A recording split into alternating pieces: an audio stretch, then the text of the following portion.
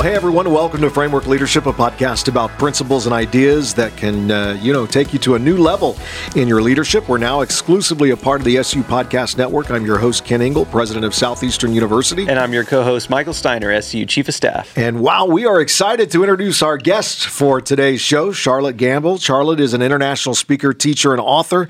She's the founder of the Collective Mentorship Program. She's also the lead pastor of Life Church in the United Kingdom. I think now 5 campuses in Europe, and over 25 years in church leadership. Charlotte is deeply passionate about seeing people connect with God-given purpose. She has committed her life to invest in others through discipleship in a variety of church settings across the world.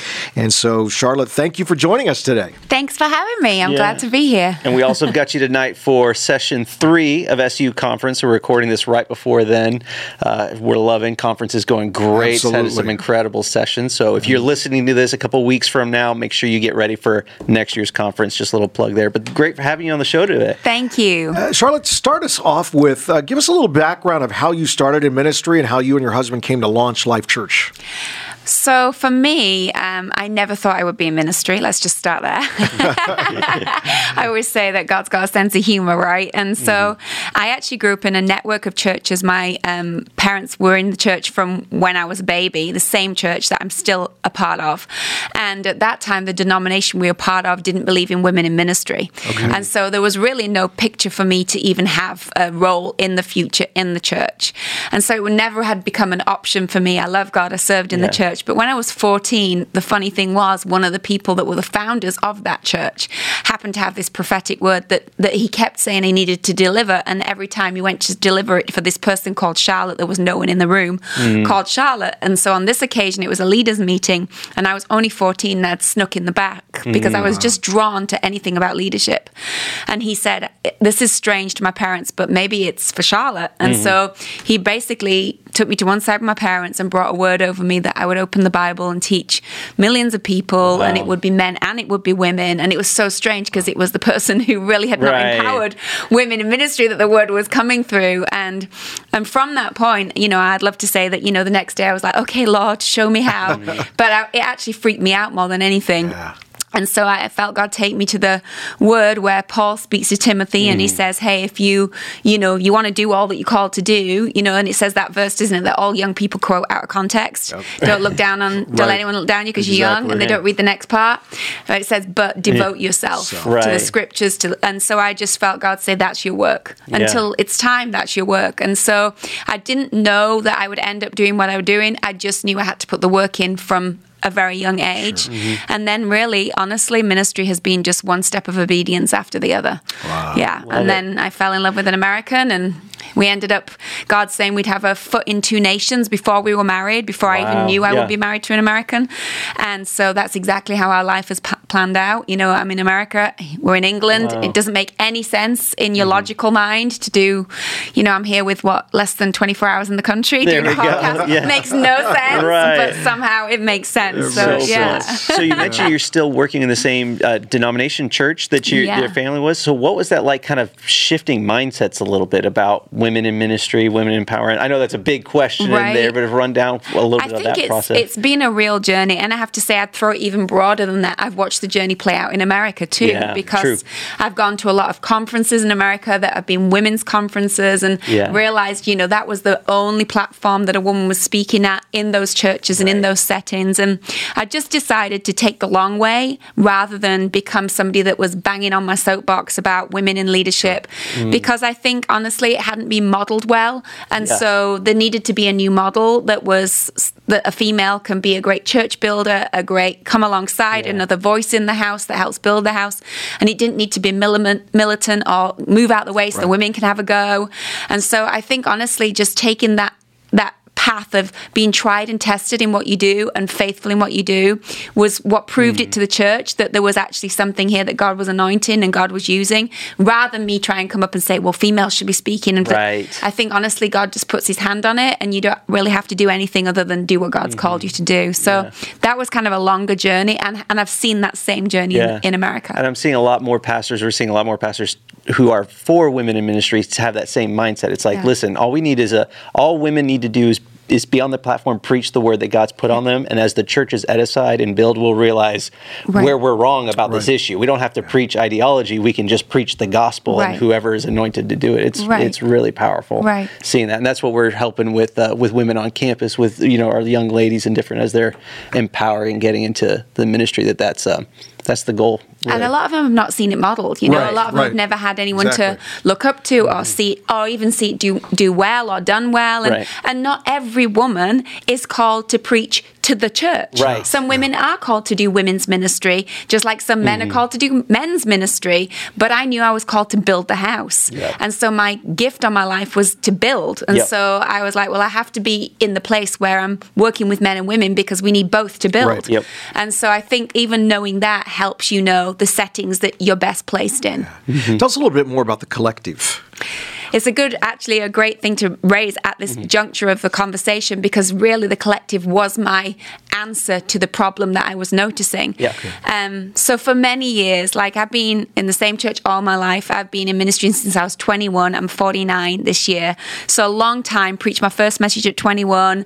And so, I've been around a long time. A lot of people have said, would you mentor me? And my answer has always been absolutely not.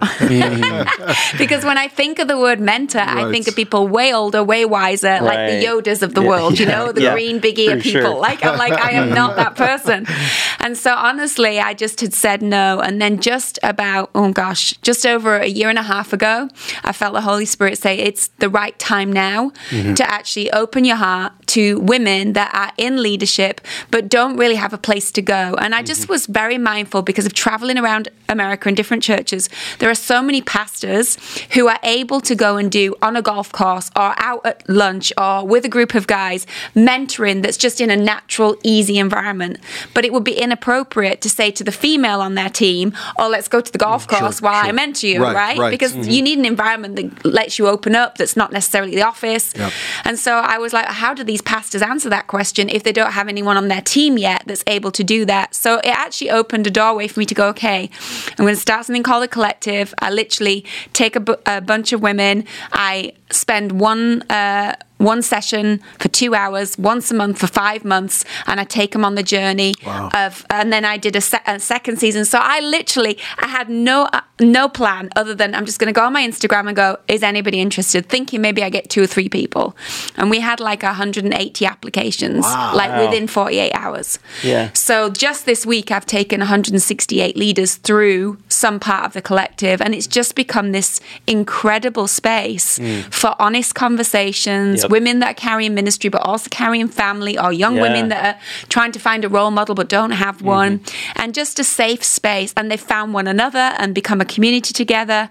And so it's actually been one of the most rewarding things that I think I've given my time to in recent years, and just has a kiss of God over it. So I'm super excited. You know what? God spoke to me from that verse about iron sharpening iron. Yes. But the Holy Spirit had me study anemia. I felt the Holy Spirit say, study anemia. Well, anemia is the biggest problem that we can have in the iron, and it's iron deficiency, right? And the largest group in the natural that have anemia are women, and especially women that are pregnant. And I say to these leaders on the first session, some of you are sick and you don't know why. You feel like you're tired, but it's not going away after a nap. You feel like you're weary, but you don't know why. And it's because you are spiritually anemic. There's been no iron to sharpen your iron. You need a woman with iron to sharpen your iron in you. And so I kind of on that first session give them the symptoms to which they're all crying, because that's exactly how they feel. They're pregnant with ministry, they're pregnant with a gift on their life, but no one's helping bring it out of them. And then I'm able to say the good thing about anemia is it's easy to cure, right? And so it's really become this beautiful place, and it's all brand new content. I've never written so much content in my life. Stuff I've never preached that is just really for that setting. So it's been a really beautiful thing to see. Powerful. Well, and I love that imagery of being pregnant with something new, especially as it relates to women in ministry. And it speaks to me because me and my wife are expecting our third. So for the last 2 years, I feel like I've been going through the process of pregnancy. But what a powerful metaphor, especially for women in ministry, to birth something new. How do you encourage, young ladies, different things that are starting these new things? What does some of that encouragement look like to press through and keep going forward in that vision that they've been given? Well, I think like anything, in order to carry something and carry it well, you have to understand how that changes your diet. Yep. In the natural, you have to understand how that changes your behavior. Yep. You have to understand timings and when to push and when not to push, if we were to use the pregnancy analogy. I think a lot of times we're in a rush to produce, that we actually try and shorten the length of when we should be carrying something. I think we're in a rush to impress or compete. Yep. And so we produce things that have not had enough time to be incubated. Yeah. They are premature and therefore they don't do well. And then we get mad at God because we're like, well, you gave me this idea, and we blame God because it didn't get off to the start we wanted, when oftentimes God's like, yeah, but you didn't wait for the timing. Yeah. You didn't wait for my hand to be on it. You just got the idea and ran with it. And I think we skip the process. Wow. And I think in ministry, a lot of people want elevation or a platform. Right. Well, a platform will give you elevation, but the thing that will keep you on a platform is revelation. Wow. And revelation is a lot longer and a lot harder to come than just elevation, right? Yep. And so I think, and some of that I'll hopefully speak into tonight with all the students that are gathering, I think it's just saying to a generation, look, I know that you're in a rush in your own mind, but anything that's going to be done well has to be carried right, has to be fed right, has to be incubated right, so it can be birthed right. So when it comes out, it's strong and it can survive without that umbilical cord anymore, because you've put into it all that you need to put into it. And so I do think that timing and season is something that we often miss, especially in a younger generation. Yeah. And it's really all about a journey, not necessarily just a set of time, but it's a long journey that over time you begin to recognize who you are and what God. And speaking of that, here at Southeastern Art, we're all about our mission as actually helping students discover and develop their divine design, so they can serve Christ and they can serve in the calling that He uniquely places. How, in the mentoring process, how do you help them discover their divine design in that process? I think like you just said, exactly that. I think we know what it is, right? Sure. Because we have ideas and we have giftings and we have talents.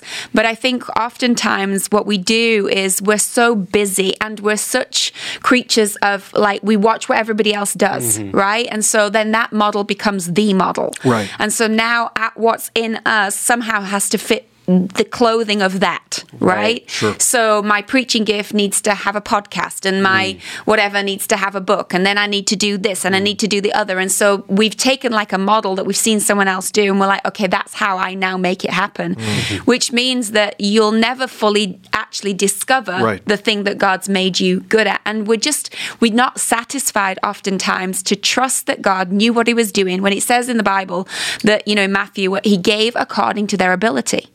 Right? So if yours is a 2 and yours is a 5 and mine is a 1, we have to trust that God went, okay, you have a 2, and that 2 is the ability I've given you. Now make that 2 amazing. But what we want is your 5 and my 1 and your 2. That's good. And so it takes us a long time to actually, I think, maturity to go, why am I trying to do everything when actually I'm not great at any of these things? Yeah. And why am I ignoring the thing that is my actual, when I do that, I feel the presence of God on it. So for me, I'm changing my life all the time so that my capacity is not filled with my availability, it's filled with my ability. And a lot of leaders never get to that place. Right. Because they're so they feel that capacity is available. In other words, if I'm on everybody's platform, or I'm doing all these things, or I'm at all the meetings, I'm important.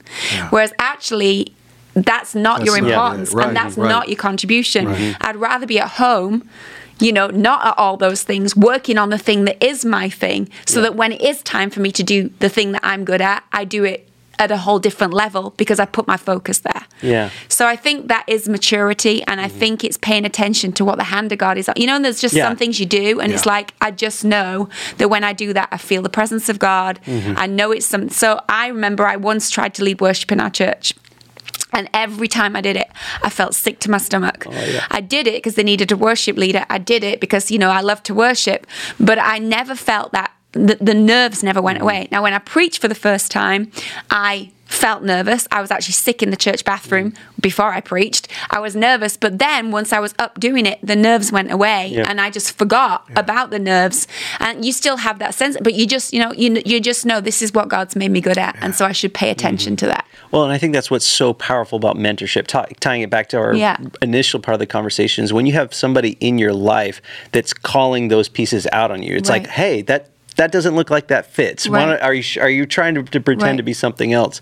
And I think a lot of like our students, especially when they step out of college, right? So college is this structured place where it's natural. You've got faculty, you've got friends speaking into you, and then you step out into the real world.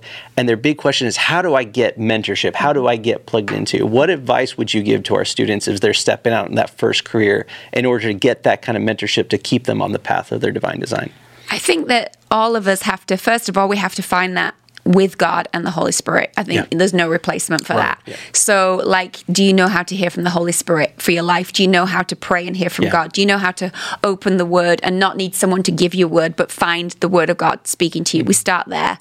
And then I think it's having people that might not even be a mentor at first, but there's someone that, you look at people's life and I'm like, show me the fruit, and then ask yourself, do I want that fruit in my life? Right. So if I saw a great couple in my church who have a great marriage and I'm, about to get married, I'm like, they're the people that I want to hear from. Yeah. I don't just want the person that wrote the book on marriage or the person that's preached that, what I'm saying? I think sometimes we think a mentor is someone but a lot of times a mentor can be someone that's in your own community, around your life. Like these young people are going to go back to churches, get in a small group, find people. They're like, the fruit on your life is what I want to see in my life. How did you grow that fruit? And so I think sometimes our version of mentoring can be so removed from our everyday life that actually what the person's mentoring is a virtual reality because they don't know you. Yeah, right? That's true. And so you having a mentor that's distant, that's fine as long as it's not instead of having people around your life that will keep you accountable, challenge you, correct you.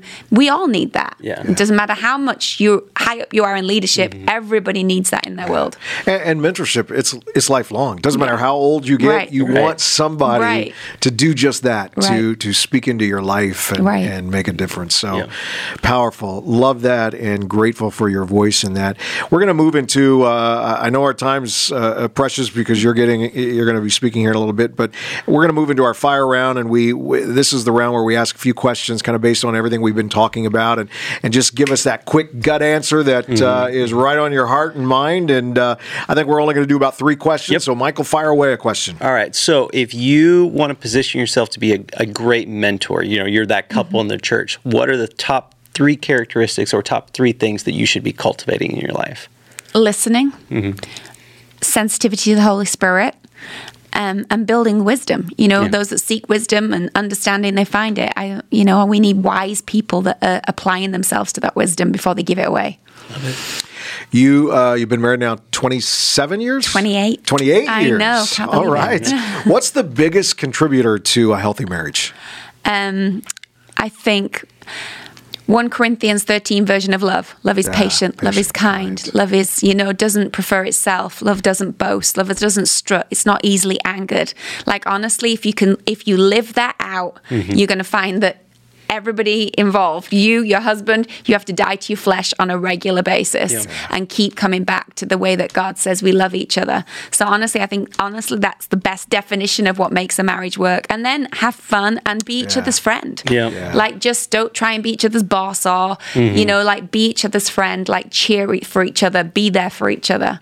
Like, marriage is the best, but it can be a nightmare at the same time if you don't get it right? For sure. For sure. Awesome. That's so good. Thank you so much. Last question, we'll wrap this up. If you could go back in time and give one piece of advice to your 18-year-old self, what would it be? It's a marathon, not a sprint. There you go. Good. Set yourself for the long game, not for the short game. Yep. Yeah. Absolutely. So powerful. Well, Charlotte, I want to thank you for joining us on the podcast today. Powerful conversation. Grateful for your influence, for your leadership, for your mentorship.